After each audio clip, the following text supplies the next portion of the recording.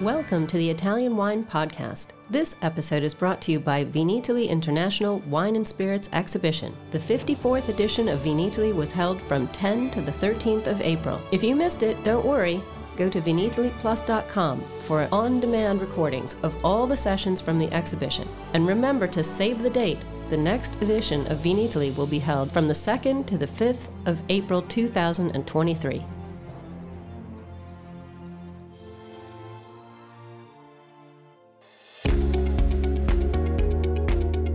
Italian Wine Podcast, a Wine-to-Wine Business Forum 2021 media partner, is proud to present a series of sessions highlighting the key themes and ideas from the two-day event held on October the 18th and 19th, 2021. This hybrid edition of the Business Forum was jam-packed with the most informed speakers discussing some of the hottest topics in the wine industry today. For more information, please visit winetowine.net and tune in every Thursday at 2 p.m. Central European Time for more episodes recorded during this latest edition of Wine to Wine Business Forum. Hello, everyone. Welcome. Very excited about this little session that we're going to have right now. My name is Yannick Benjamin. I am a sommelier here in New York City. I also have a restaurant called Contento Restaurant located in East Harlem. We're very wine-centric. I also have a nonprofit called Wine on Wheels, which is to help other people with disabilities. You know, we train them to get back into the hospitality industry, and we provide them with resources that they may need to help them reach their objectives. Today's webinar, I'm proud to say, is 8 practical ways to improve your winery website for consumers. I think it's a really exciting webinar that we're going to learn a lot from. I know I'm going to learn a lot from, because I was doing the actual website, or at least I was trying to create for Contento. So there's a lot to learn. We're going to be hosted by Mike Maddeo. He's a wine journalist and Vinitaly International Academy Italian Wine Ambassador. He currently serves as editor for the Italian Wine Unplugged vlog series, Mamma Mia, Che Bono. And his writing has appeared in publications such as Wine Enthusiast, VinePair, and Palate Press. In addition, Mike has spent nearly 20 years working with one of the world's leading interactive omni-channel retailers, developing industry-recognized expertise in digital commerce and online customer experience. So, Mike, he's going to review best practices for digital customer experience, site design, navigation, and more as they relate to winery websites. During the session, he's going to talk about 8 concrete suggestions for improving your informational website for consumers with plenty of real-life examples. Could not be more excited. Mike, welcome, and thank you very much. Buonasera a tutti. Welcome, everyone. We have a lot to cover, so I think we're going to try to jump right in. Again, this is 8 practical ways to improve your winery website for customers. We're going to get practical and tactical in this session. I know some of the other sessions were a little more strategic. We're going to try to really roll up our sleeves and dig in a little bit more here. As Yannick said, I am an Italian wine ambassador and a wine writer, but my focus today is really on the UX research, the design research side. I've been designing and evaluating websites for more than 20 years, mostly in the e-commerce space. But most importantly, I've watched thousands of hours of people using websites, right? And that, understanding what they like, where they succeed, where they get frustrated, where they get confused, that's really, to me, the lifeblood of any web designer. If you go to hire a web designer for your business, ask them, do you watch people use websites? Because if they don't, that concerns me that they're not going to be the best web designer. Okay, you got to watch people and really understand and empathize with them. So my practical suggestions today are going to be based on all that research that I've done. Of course, these are best practices. I don't have access to your business's data, and every business is different, but hopefully these best practices can get you going on the right direction. There will be some critique today. Okay, I'm going to pull up a lot of real websites. If yours is up there, please don't take offense. See it as free advice from an industry veteran. And also, I don't really go to websites for wineries that I don't like, so I probably like your wine if you're mentioned up here today. The other important consideration today as we go through is really thinking about the consumer mindset.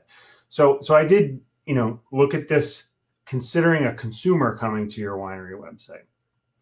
Obviously, there are journalists, there are people in the trade. Michaela had an interesting presentation yesterday, more on the journalist side, which goes into some, of the more technical things that journalists need.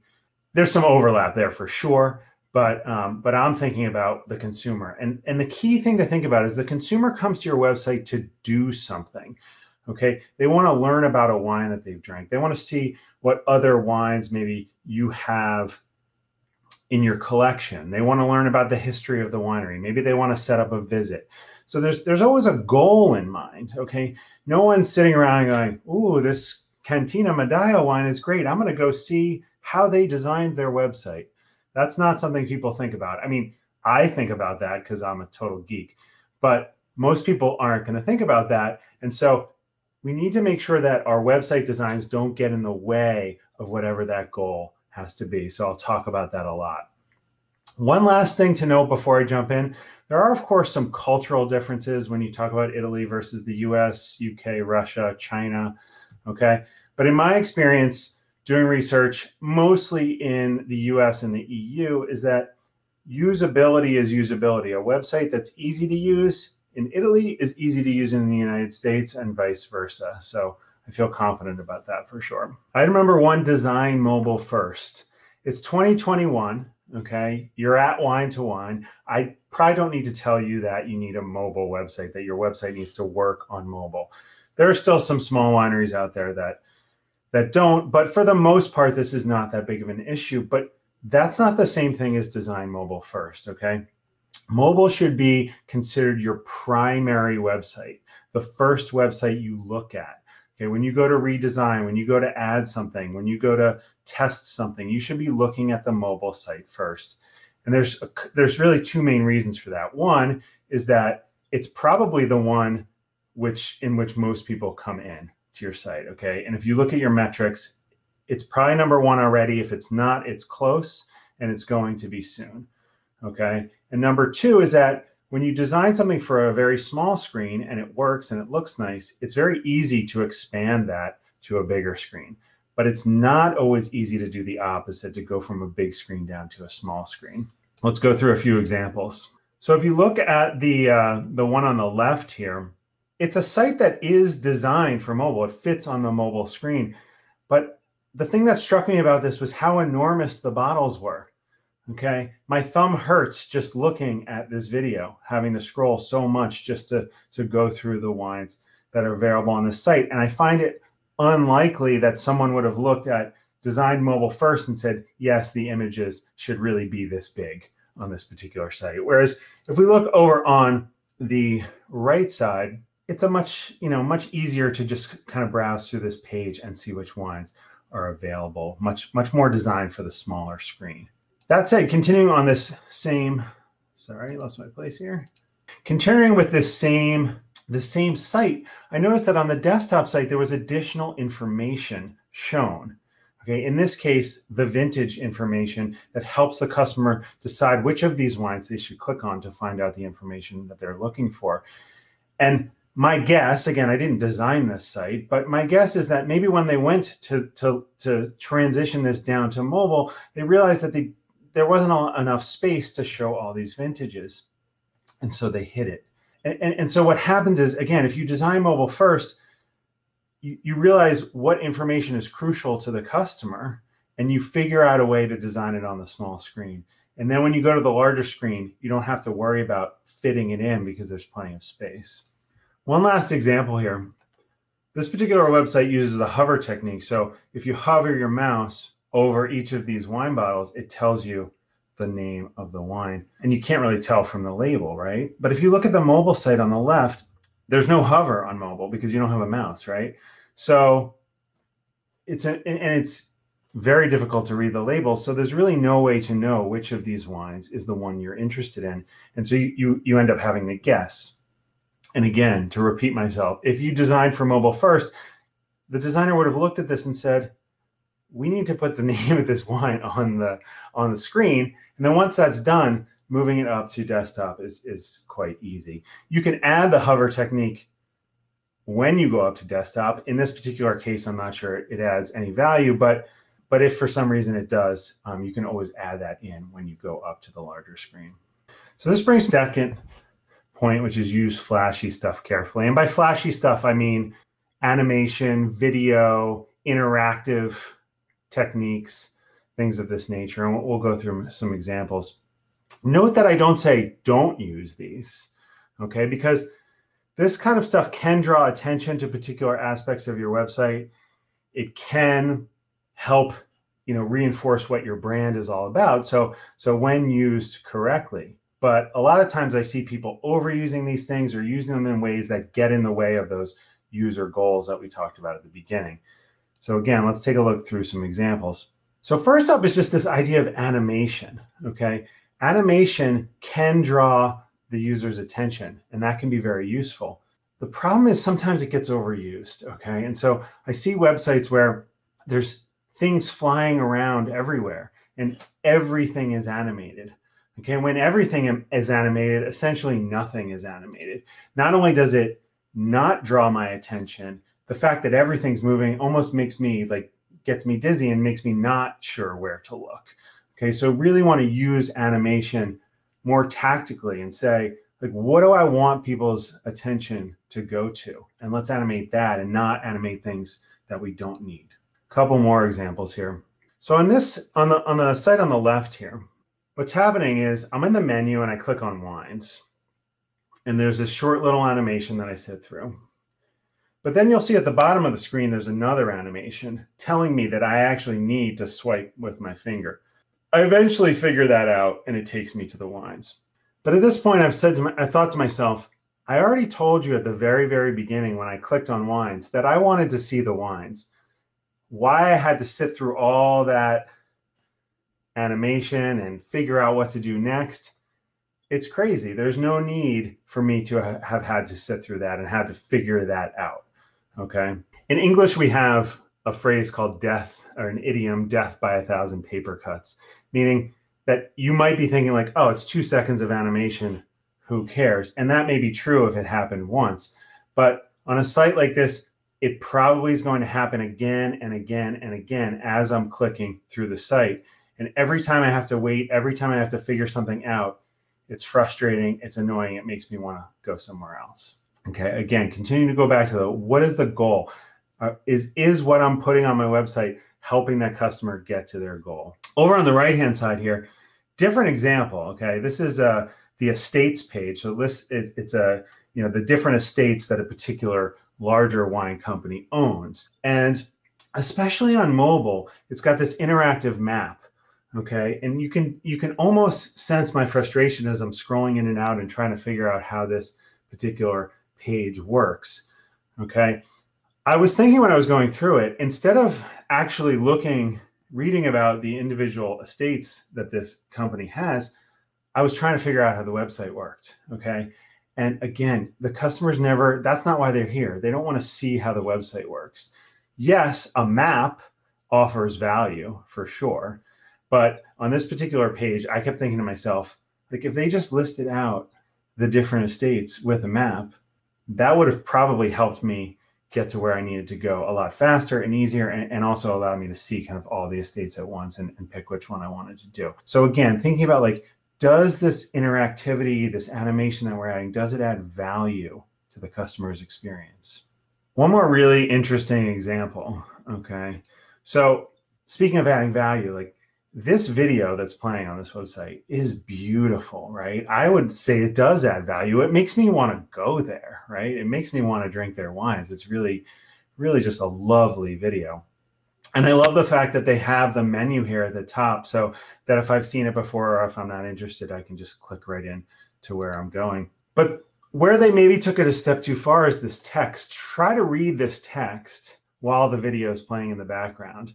I don't know about you, but for me, I found it disorienting. I couldn't really focus. I wasn't sure where my eyes should go. And, it was very difficult to read that text, and it kind of confused me as to where I was supposed to be focused when I was looking at this site. And so again, coming back to really using this stuff carefully and thinking about, like, we want to draw a user's attention to this. In this case, we probably want to draw the user's attention to this beautiful video. So let's take that text and move it somewhere else. And that way they can look at the video or they can use the menu and move on. This does bring me to my next point, which is measuring site speed. Okay, we tend to not think about this as much now that broadband is more prevalent in the world, but site speed still makes a difference. And there's a tool out there that you can use that's free. It's called Google Page Speed Insights. You can type it into Google and then you can punch in your website and it will tell you, it'll give you a score of how your site did. And you can see that this particular site did not do that well, especially on mobile. And my guess, I didn't design the site, I don't have access to the code, but my guess is that the video itself may be a very heavy file and may take a while to download. That I'm sure there are techniques that they can do to make that better, or to watch out for slow connections. But this is something that's really important to know for a couple of reasons. One, if someone comes to your website, especially if they're on a slow connection, I've spent time in rural Italy, I know the connections can be very slow. They're going to leave and go somewhere else, which is bad. Okay, it's also bad because if they came from Google and Google sees that, Google could potentially lower your search engine ranking because you have bounces. And then Google can also look at your site speed results and potentially affect your search engine rankings that way. Okay, so of course we don't have time to go into the details of how to fix this now, but knowing is certainly a good step one. Moving on to number 4, making it easy to browse wines. So going back to what I was talking about earlier, someone has a goal. And a lot of times that goal is to find out information about a specific wine or a group of wines, or look at your breadth of wines. And I see so often wineries struggling to make it easy for people to just browse through the wines. Again, we'll go through a bunch of examples. So in this particular site, you'll see in the video, in order to browse through the wines, I've been forced to click on these arrows and page through one at a time. Okay, so you're asking the user to take extra effort just to view the wines that are available, which can be frustrating for a user. The other thing that's interesting to note here is that the wines have fantasy names, which is fine, but there's no additional information on each screen. So in actuality, if I'm not familiar with these wines already, I would have to click find out more on each one to really see the assortment that this winery offers. This is another one. They do a much better job here of that last point that I made where they're explaining what the wine is, but you can see there's a scrolling left to right and then there's a scrolling up and down on this page, and it's not entirely clear when you come to the page exactly how it works. And so I'm spending my time, I noticed that these little arrows here, which can potentially be helpful, but they're pretty subtle. But I'm spending my time trying to figure out how to see all the wines on the page instead of spending my time looking at the wines themselves. Okay, and so that's something that you don't want. You don't want people to be trying to figure out how your website works. The amazing thing is that in the e-commerce space, Amazon and other big e-commerce companies have already kind of established a product listing pattern, right? This is a good example of a winery doing it well. It's just a grid. It shows each wine. It tells you what the wine is. It's very easy for me to just scroll through and find the wine I'm looking for or see all the wines that are available.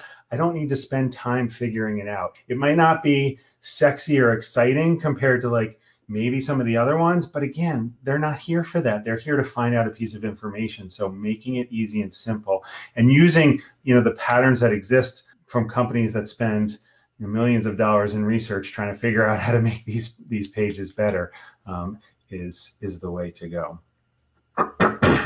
So moving on to number 5, similar line, don't use confusing wine groups. I see this so often that wineries will group their wines in ways that make sense to the winery, but not to the consumer. Okay, and this again gets in the way of the goal.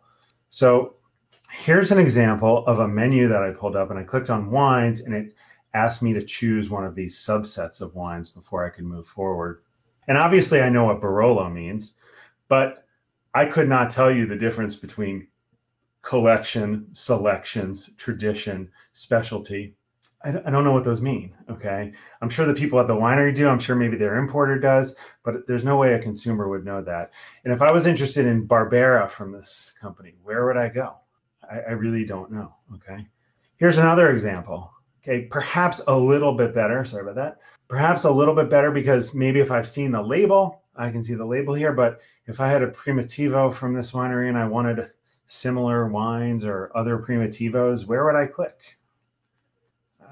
I really don't know where I would click. Okay, I'd probably have to go through each of these, which is not going to be a very good experience. So again, coming back to what should we be doing? All right, the gallery pattern, it works. Okay, I'm used to scrolling through.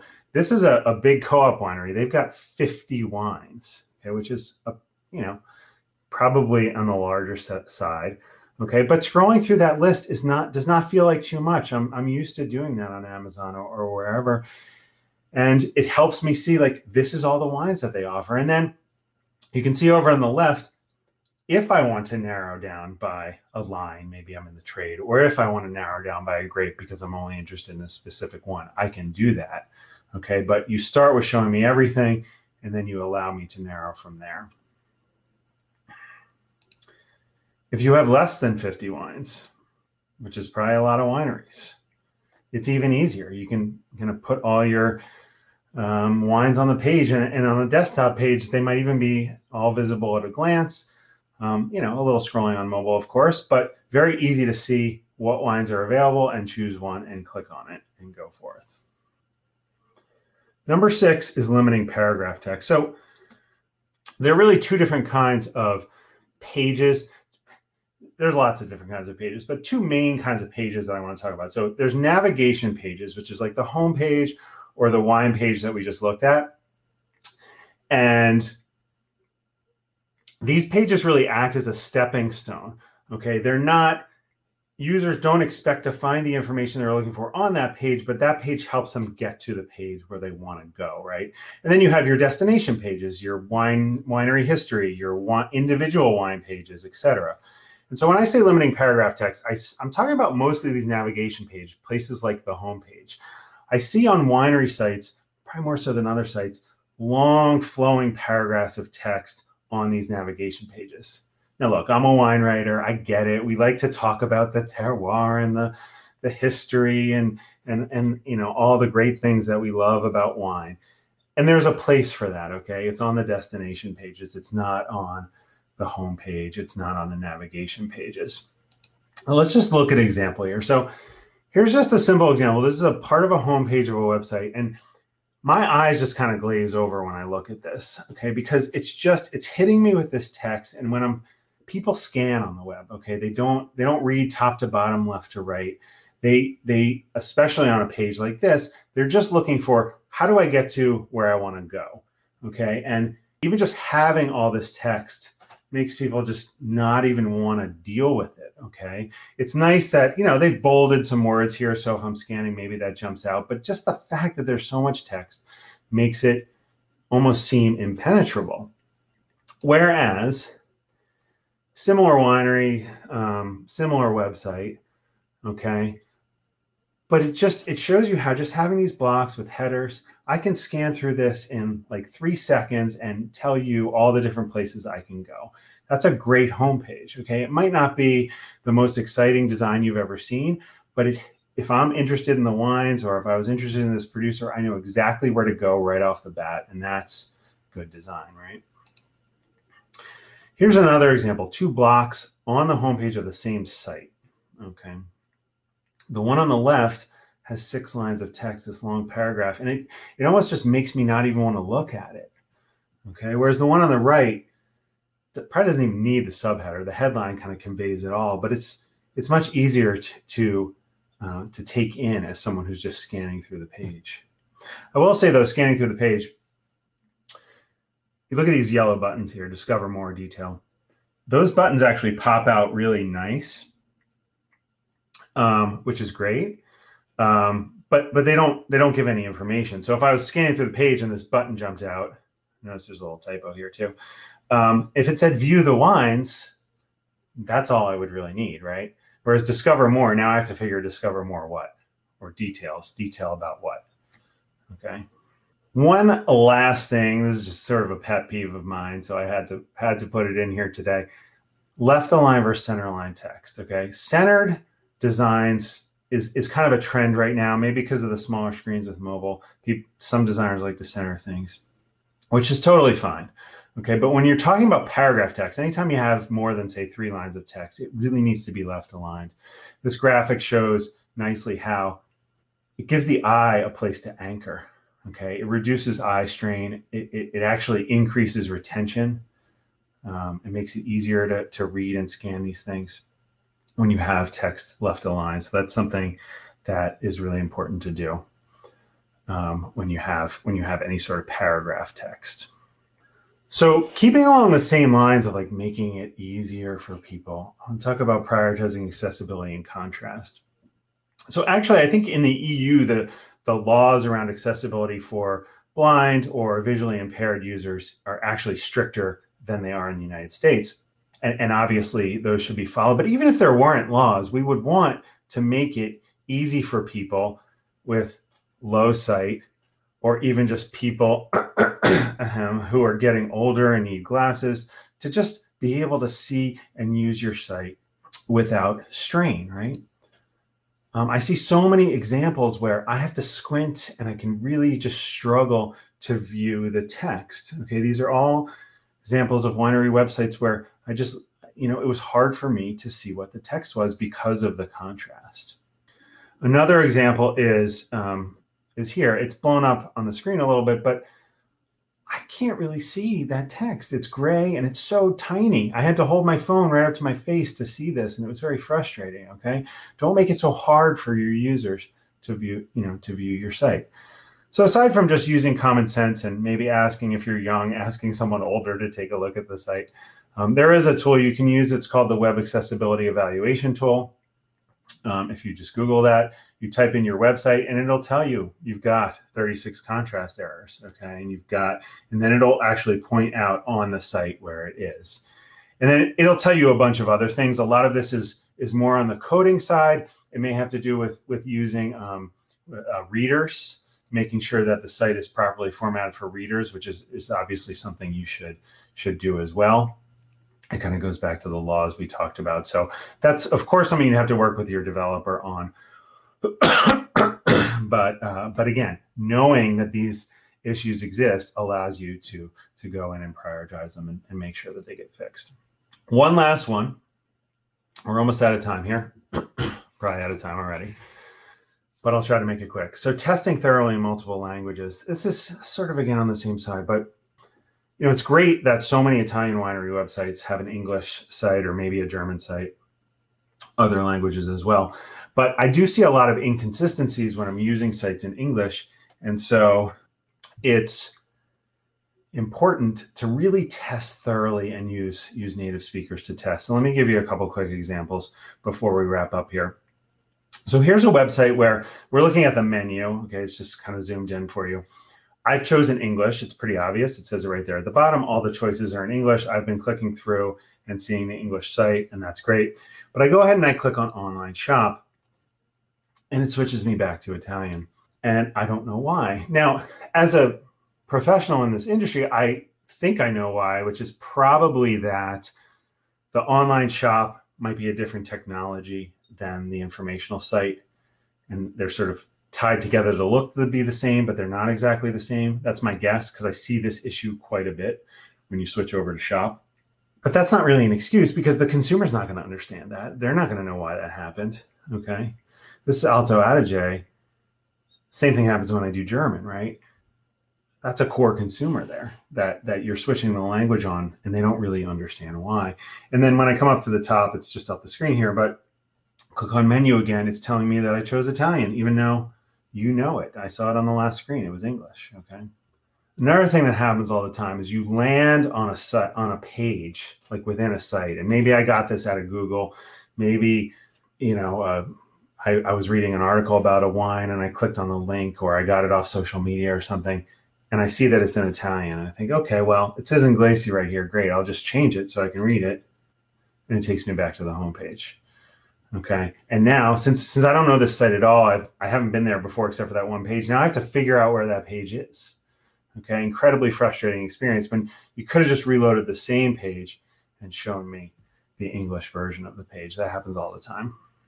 All right. One last example, interesting story, I think, that talks about testing in all languages. So I was here in Pennsylvania. I went to Google and I typed in Master Biardino. Wanted to go to their website. Of course, a lot of results came up. It's a big, important winery. But their winery website did not come up at all on the first page of Google. So I went to the second page, didn't come up. Third page, I gave up. I couldn't believe that their winery website. And so they have to have a winery website, right? It's a big company. And so I eventually found it and came through and I saw, okay, this is a cool site. And I said, I want to switch it over to English. And so I clicked. And just like this, it switched, which I thought was really neat. Like the website didn't reload or anything. It just almost magically changed from Italian to English. But the web designer, web researcher guy in me started thinking about it. And I said, this is interesting with going back to the Google thing. So I investigated further and I went to Google and I clicked on Google in Italian. Okay, so you can switch. If you go in your preferences in Google, you can say which languages you want to be able to search in. And so I clicked on Italian. And I went back and I searched for Master Biardino. And lo and behold, it was the number 2 result in the thing below. I think they're American importer. And so what that got me thinking is that probably what's happening is that for whatever reason, as neat as it seemed, the way that the translation's being coded is causing a problem for Google, where Google's not seeing that this is an English language site. And so again, to me, this just illustrated the importance of really not only testing your site in the language, but testing the entire experience, testing in Google, testing from social media, thinking about anything that somebody would do if they were in a country that speaks in a language that you're looking to support. Because clearly there are people in the US and the UK who'd be interested in Master Biardino wines, for example. And so making sure they can find your website is really important. One last thing while we're here, if you look at Azienda, Media here, they translate to agency, which is just a weird term, and then average, which is just the wrong term for this particular, what media means. And so again, having someone who speaks the language just look at your site, they could be able to identify that in 2 minutes really easily. So that's important as well. All right, so I think I've gone over my time. This has been 8 practical ways to improve your winery website. I hope it was helpful. I hope you got some stuff out of it.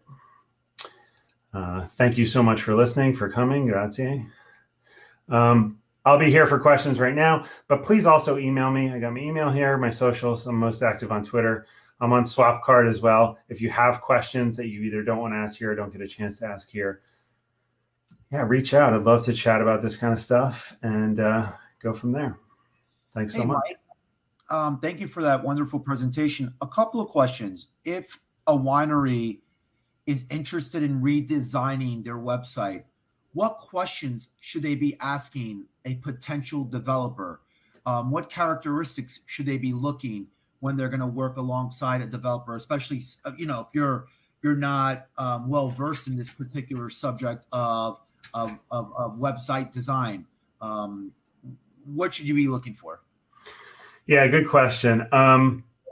So, I mean, as I said at the beginning, certainly, trying to see that they're connected to research in some way is always really useful. I mean, you might not necessarily have a lot of budget for research on a winery redesign, but an understanding of research and best practice is really important, and really showing empathy for the customer.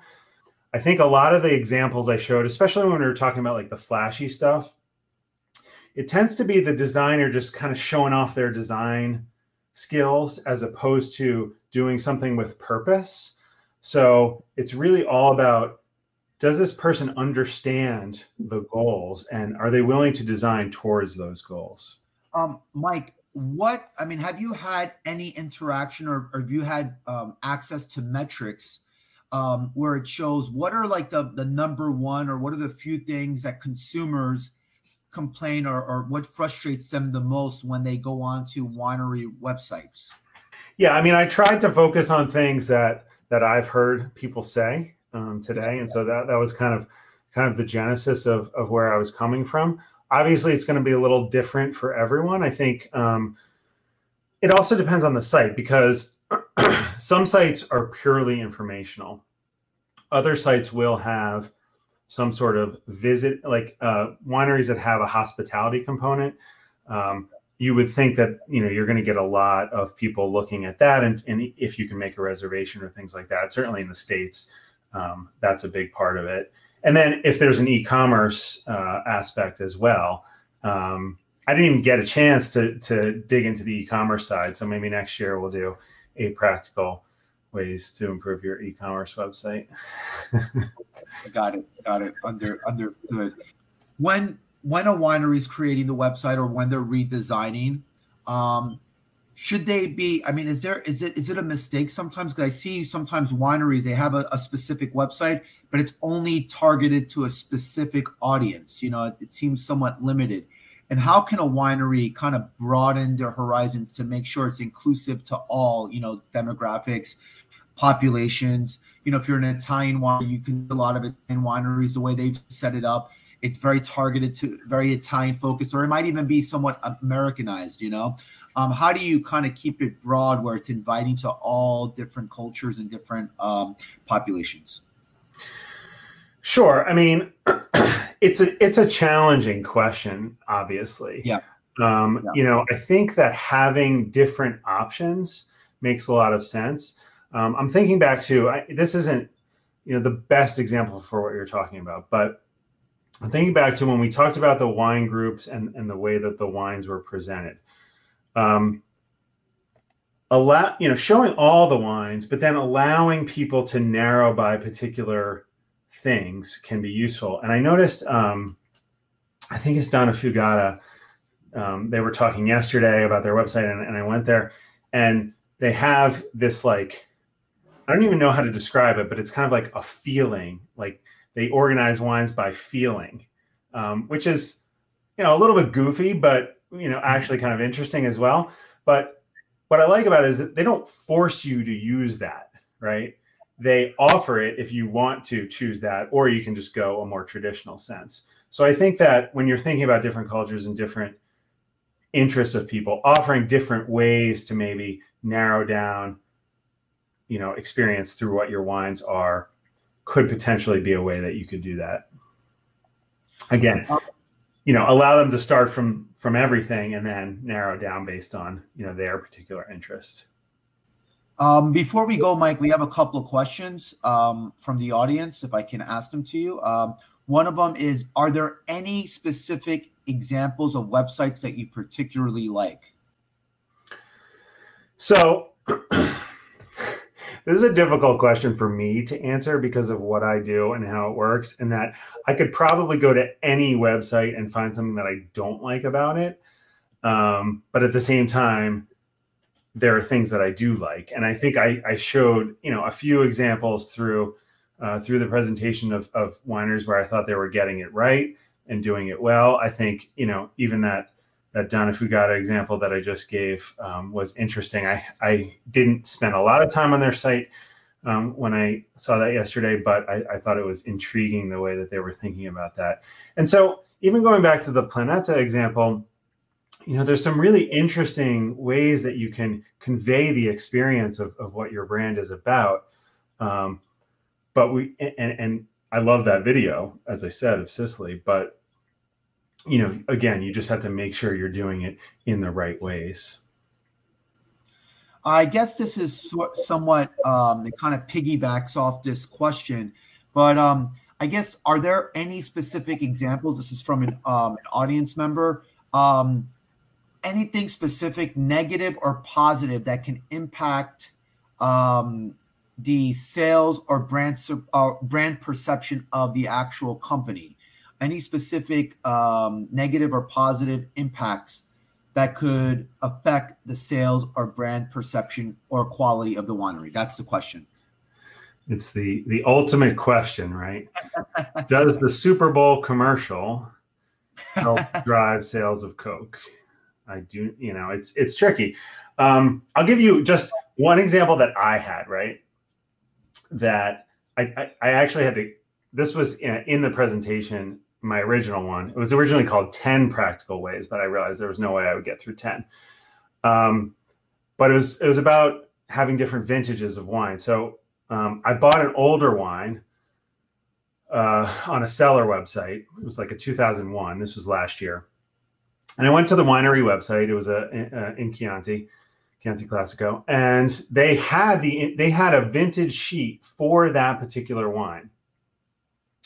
Told me all about the wine, what the vintage was like, everything, right? And it was, it was a little bit higher end wine. But that gave me such a great experience with that brand. I wanted to buy more from that brand because I knew that information was there.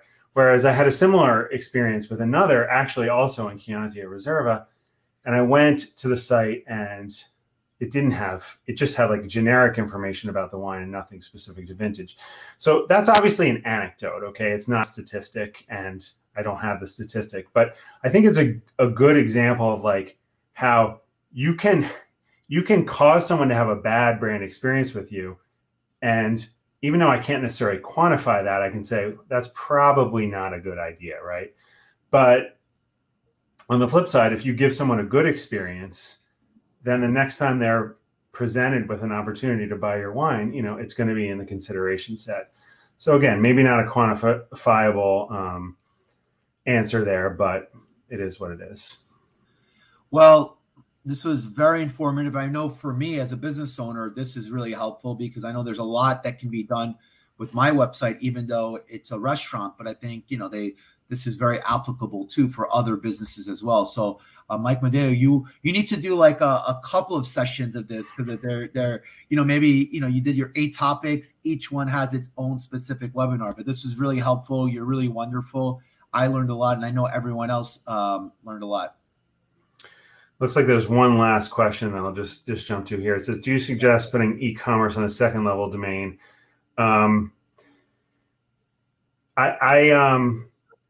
So going back to what we were talking about, I think that sometimes that's practical from a technology standpoint to have them be separate.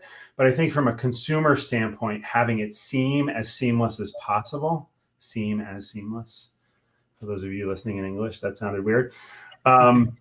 So I think that working anything you can do to make it seem like they work together and actually having them work together is really crucial when you're doing that. But I think it's fine if technically it makes sense to have them separate. So hopefully that answers your question. So thank you for the kind words, Yannick. I appreciate that. And thank you everyone for coming. Grazie mille. A presto. Thank you. Wonderful, wonderful session. Thank you, everyone.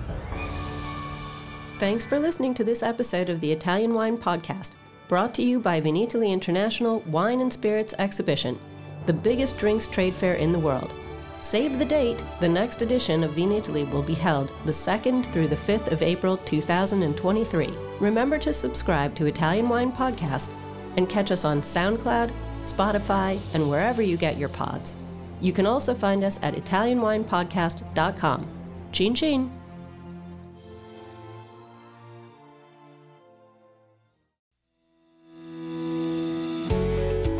Guys, I'm Joy Livingston, and I am the producer of the Italian Wine Podcast. Thank you for listening. We are the only wine podcast that has been doing a daily show since the pandemic began. This is a labor of love, and we are committed to bringing you free content every day. Of course, this takes time and effort, not to mention the cost of equipment, production, and editing. We would be grateful for your donations, suggestions, requests, and ideas. For more information on how to get in touch, go to ItalianWinePodcast.com.